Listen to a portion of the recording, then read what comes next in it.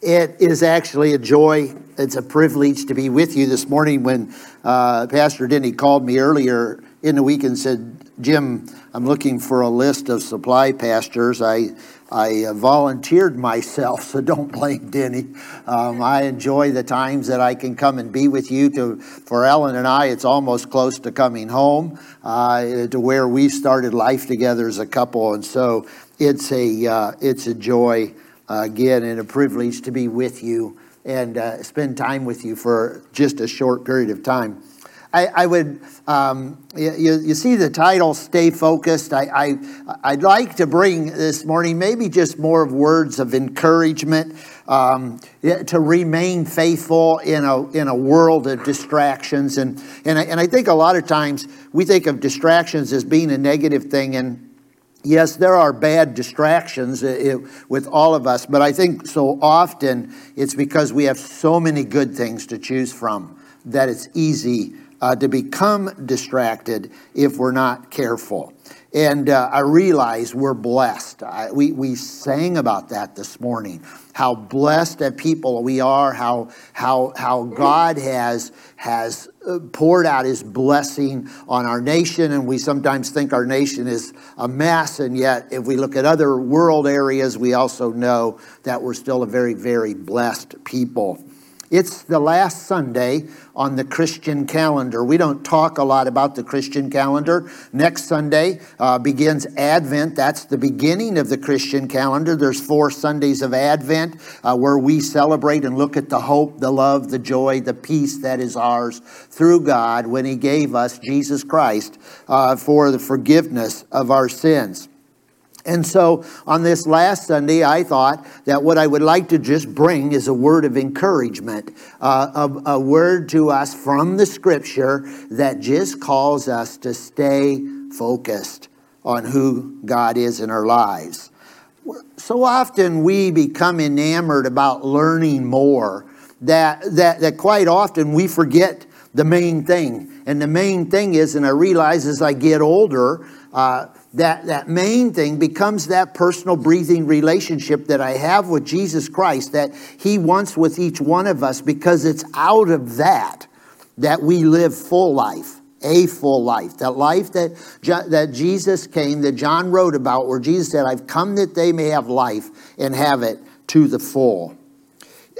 I think we become content as a people with our pastor doing the digging, and we come once a week in a sense to be filled up, and he does the work for us, and then I leave and I go into autopilot of my Christian faith, and I live through the week. It's a little bit, and I often say that if we don't personally invest in it and we just trust our pastor to do it, it's no different than if you go home today, eat Sunday lunch, and think that's going to be good enough, and you're not going to eat again until next Sunday. It won't work. And it doesn't work. If it doesn't work in our physical life, it doesn't work in our spiritual life. It wouldn't work in our emotional life if we just had one moment of the week that was good. And so we have to understand that God made us as whole people. And so it's a social, physical, emotional, spiritual being. That's who we are. And so it needs that constant feeding. A.W. Tozer wrote, so many Christians sit at the table and are starved.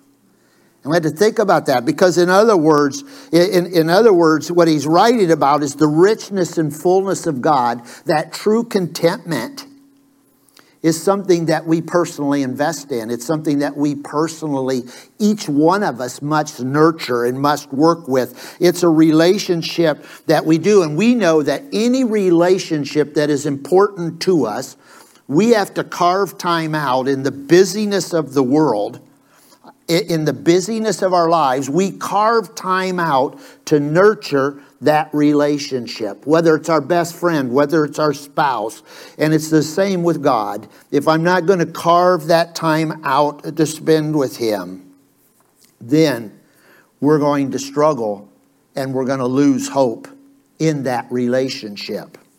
Sometimes we know so much, and I think we have so much, that we lose focus on what is most important. So today, for us, to encourage us, to encourage us to stay focused, but also to remind us of what we have and who we are in Christ, I'd like us to look in 2 Timothy this morning. And I wish I had time to read the whole book to you, but I don't. 2 Timothy, Paul's writing to Timothy in Ephesus. Paul started the work in Ephesus, the church in Ephesus, back in about, I think, 52 AD when he started that church. And so we're 15 years into it when he's writing him 2 Timothy. It's his second letter to Timothy. The first one was written about 3 years earlier, encouraging him to stay strong, to stay in Ephesus, to continue the work. He was a layman. He was a layman just like you and just like me. And you say, well, but you're a pastor. But I'm also a layman. I'm no different than you are. I have a vocation that calls me to professional pastoral ministry. But we are all lay people in Christ. We are one together. And so as we read this, it's not to Timothy, the pastor of the church in Ephesus. It was to Timothy, the layman of the church in Ephesus. He wrote to him in 1 Timothy, which I said was about 3 years earlier than our text for this morning. But he wrote there in chapter 6 of 1 Timothy, verse 11, "But you, man of God, flee from all this, fight the good fight of faith." We have to fight for what's right. We have to fight for what's good in our lives, because if we don't, it gets so caught up in everything else around us and the culture and the busyness of what we're living in, and we lose what we have. So he's writing this letter in about 67 AD. So when Paul, just right before he is martyred for his faith, and so the church is about 15 years old when he's writing to Timothy here. And I see it as a letter of encouragement. I see it as a letter of challenge. I see it as a letter of reminder of what is important in our faith and in who we are. So if you would turn in your Bibles with me, we'll turn to 2 Timothy, the first chapter. Before we do this morning, or as you're turning, I would like to pray, because I'm not going to read the text and then go back and jump through the text. I'd like to, as we read the text, stop and reflect on it as we move through it. So let's pray. Father, I pray now that for a few moments, as we look into your word, that your word would speak to us. Not the words that I say, but what you are saying to us through your word. And would you speak to every heart in here, mine included, Lord, that we, as lay people, as those that are called by you to share the good news, would take heart as we look forward to our lives in the days ahead. In your name we pray, amen and amen. In a sense, if you read 2 Timothy, it's almost as if Paul's writing to us in our time, encouraging us in our time. But he says there in chapter 1, starting with verse 6, he says, "For this reason I remind you to fan into flame the gift of God which is in you, through the laying on of my hands. For the Spirit God gave us does not make us timid, but gives us power, love, and self-discipline. So do not be ashamed of the testimony about our Lord or of me as prisoner. Rather, join with me in suffering for the gospel by the power of God." Life isn't easy. In many cases, you and I are going to find life, to find our daily things are very complex. But it is His Spirit that He places in you and I as we accept Christ as Savior and Lord of our lives. Whether I'm the youngest of Christian or I've been Christians for years, it's His power in us that gives us that strength to live.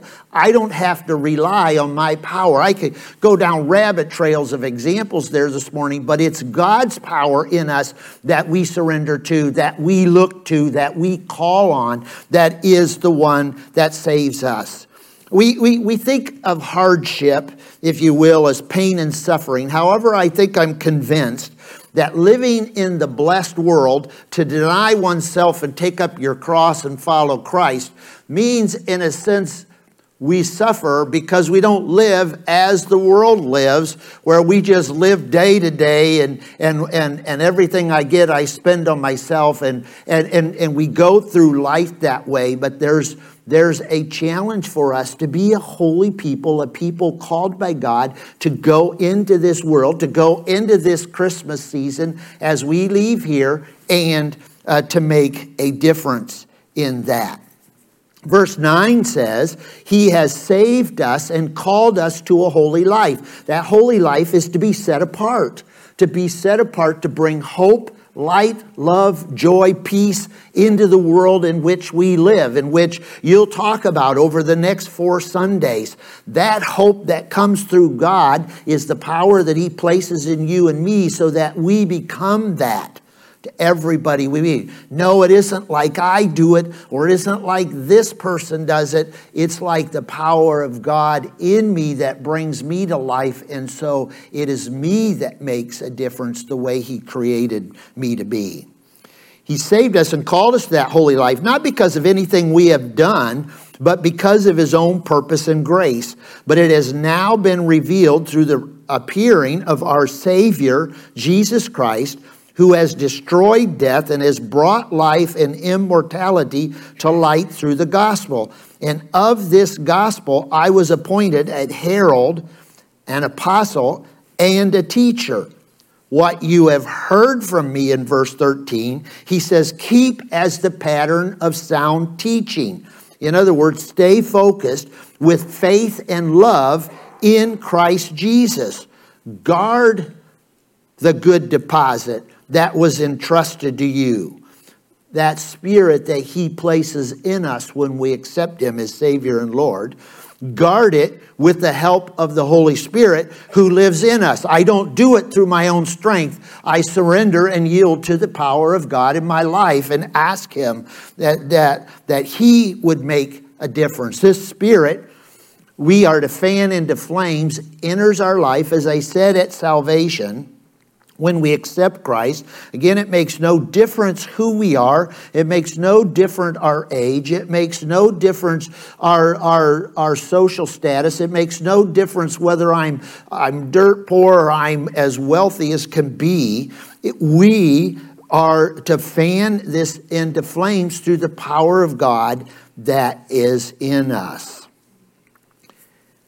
But we fan that into flames by finding a way to spend time with Him. I wish so much there was a cookie cutter. In other words, I wish I could say if you did this, this, this, and this, you'll fan into flames that personal relationship with God. It doesn't work that way. Every one of us is created uniquely, differently, and so I have to allow God.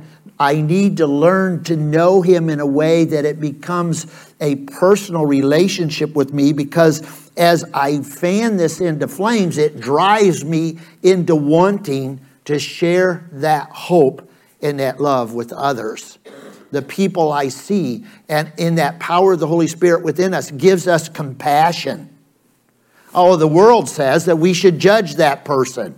Well, you ought to do this, and I think you ought to do that, and if you would only do this. But the Spirit of Christ in us says to love that person and to help them, to encourage them, and to be a part of their lives.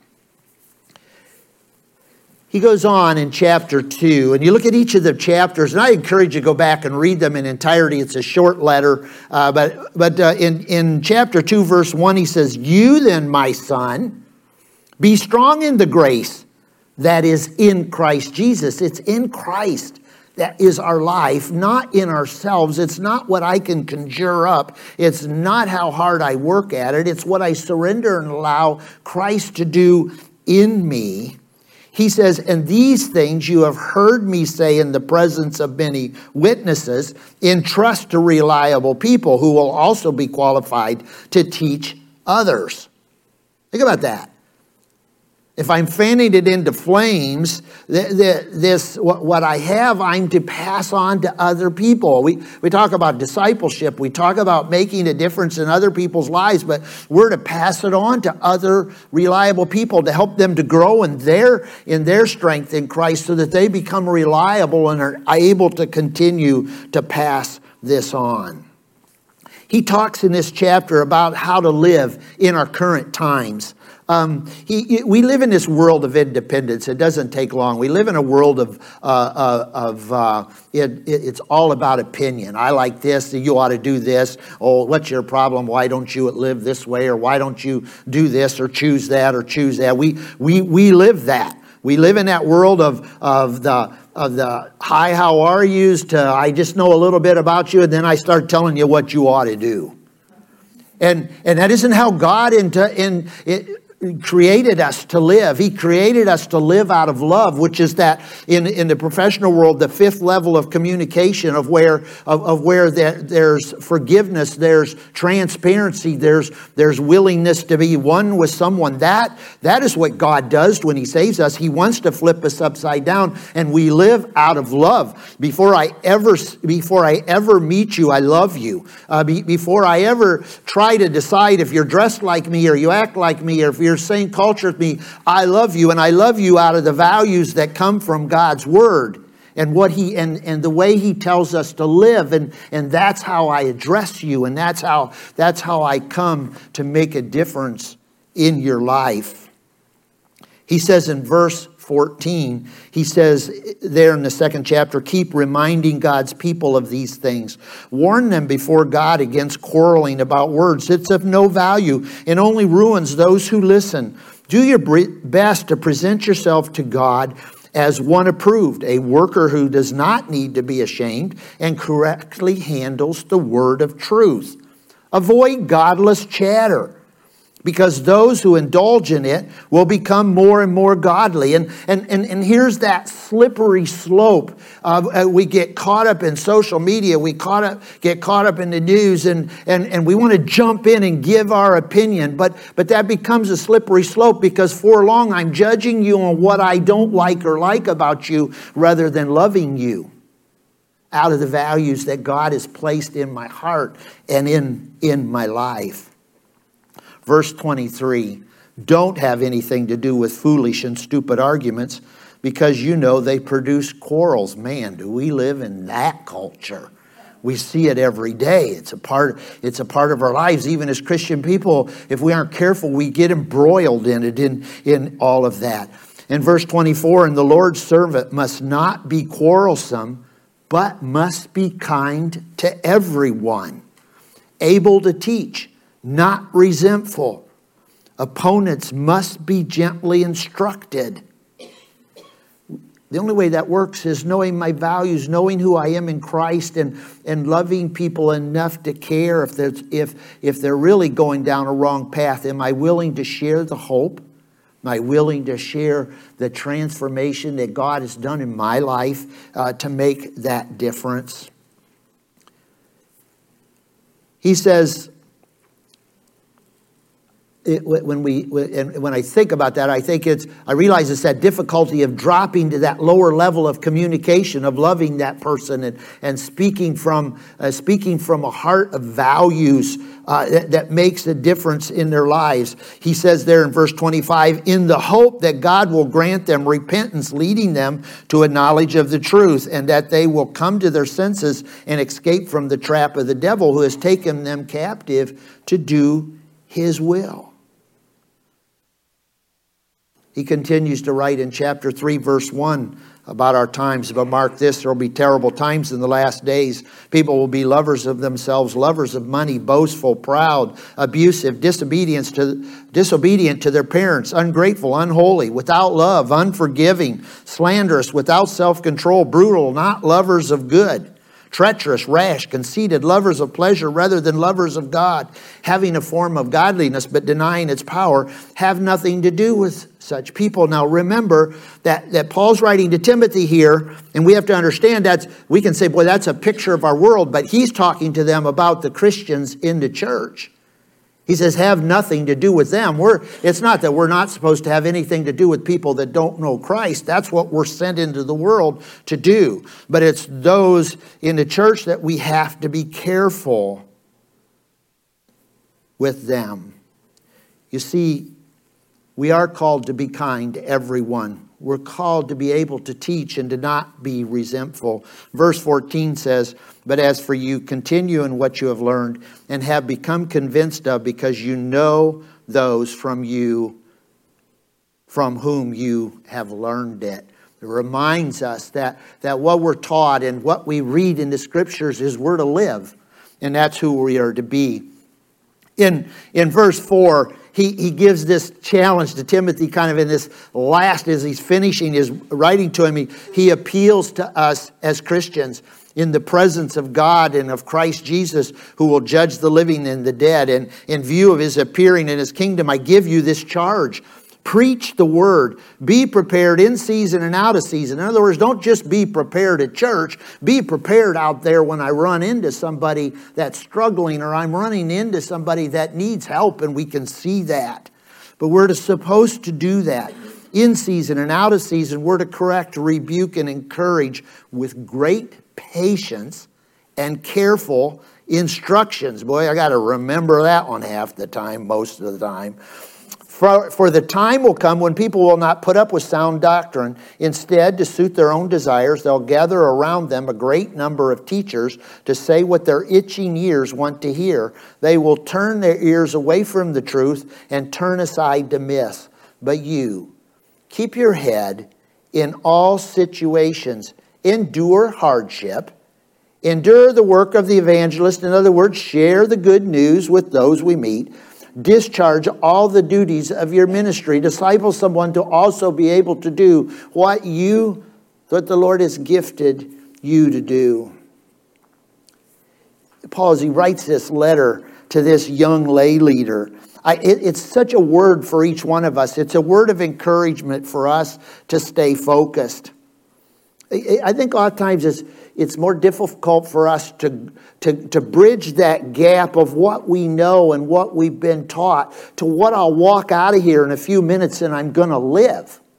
And I think sometimes we tend to make such a big gap that we feel then oftentimes we have this confusion in us. Am I really living this God would want me to live?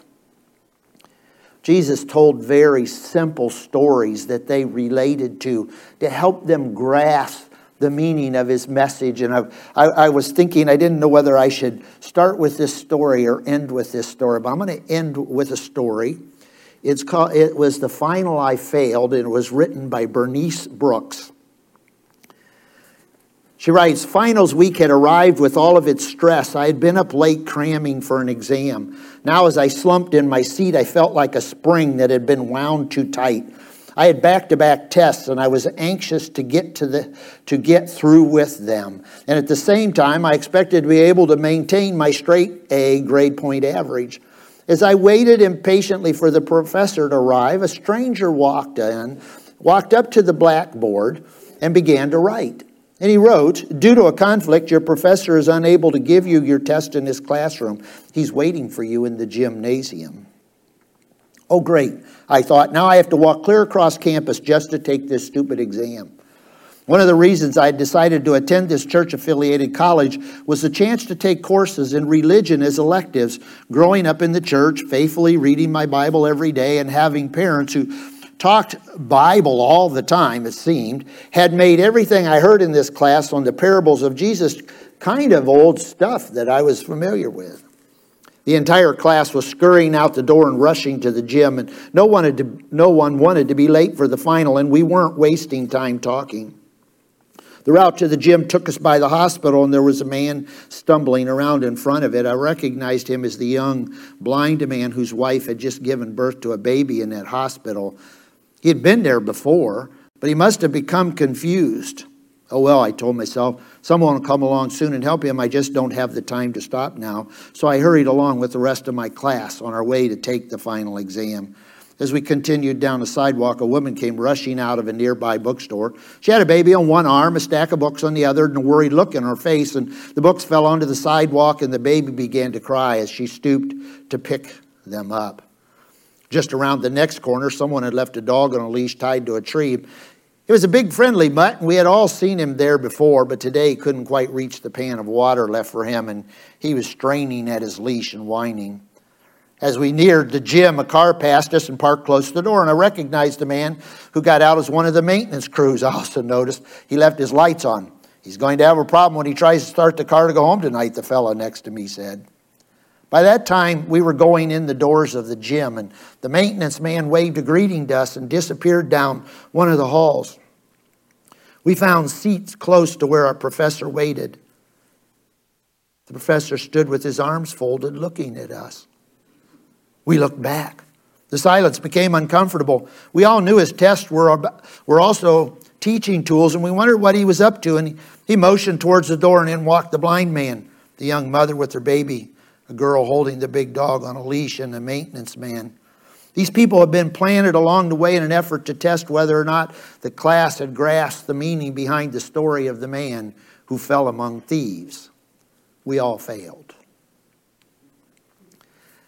I want to encourage us with that story. We're going to enter the Christmas season with all of its distractions. Let's agree to stay focused on Jesus Christ. And all that he did for us, what is it that we can do for others? Maybe, just maybe, each of us in our own way, young, old, make any difference, we can find a way, somehow, some way, that people could see the true reason for the season. That maybe you could just take a moment to help someone, that maybe we could just take and live out Christ in us to someone in a practical way, and therefore point them and show them that there can be hope, and the Lord does love us, care for us, and want to make a difference in and through each one of our lives. My encouragement to you as a church, and oftentimes I think about you, you're on my prayer list. I pray for you. I pray for your faithfulness. I pray that the Lord would continue to equip you to make a difference in your community, where you live, where you walk, where you work, and what you do. And so I like to close the sermon and close our service this morning with the very scripture that opened our service.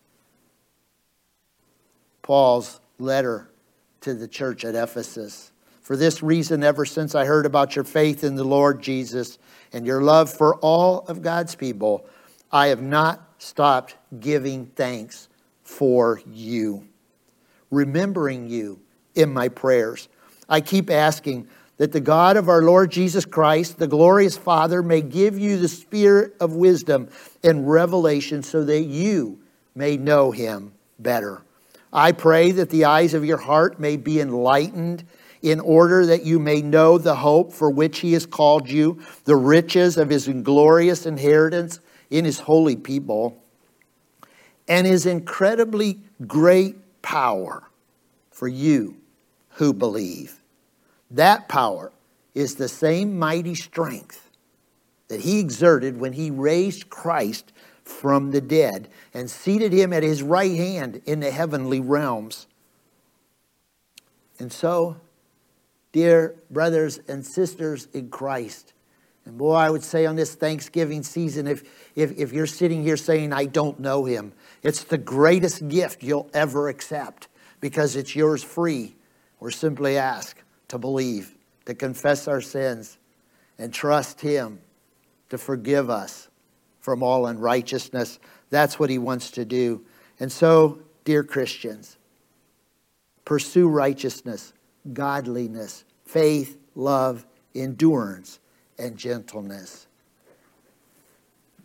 Lord, dismiss us now with the presence of your blessing in our lives as we go from here into this season of Advent, into this season of Christmas, where your power within us, as we surrender to it, will truly make a difference.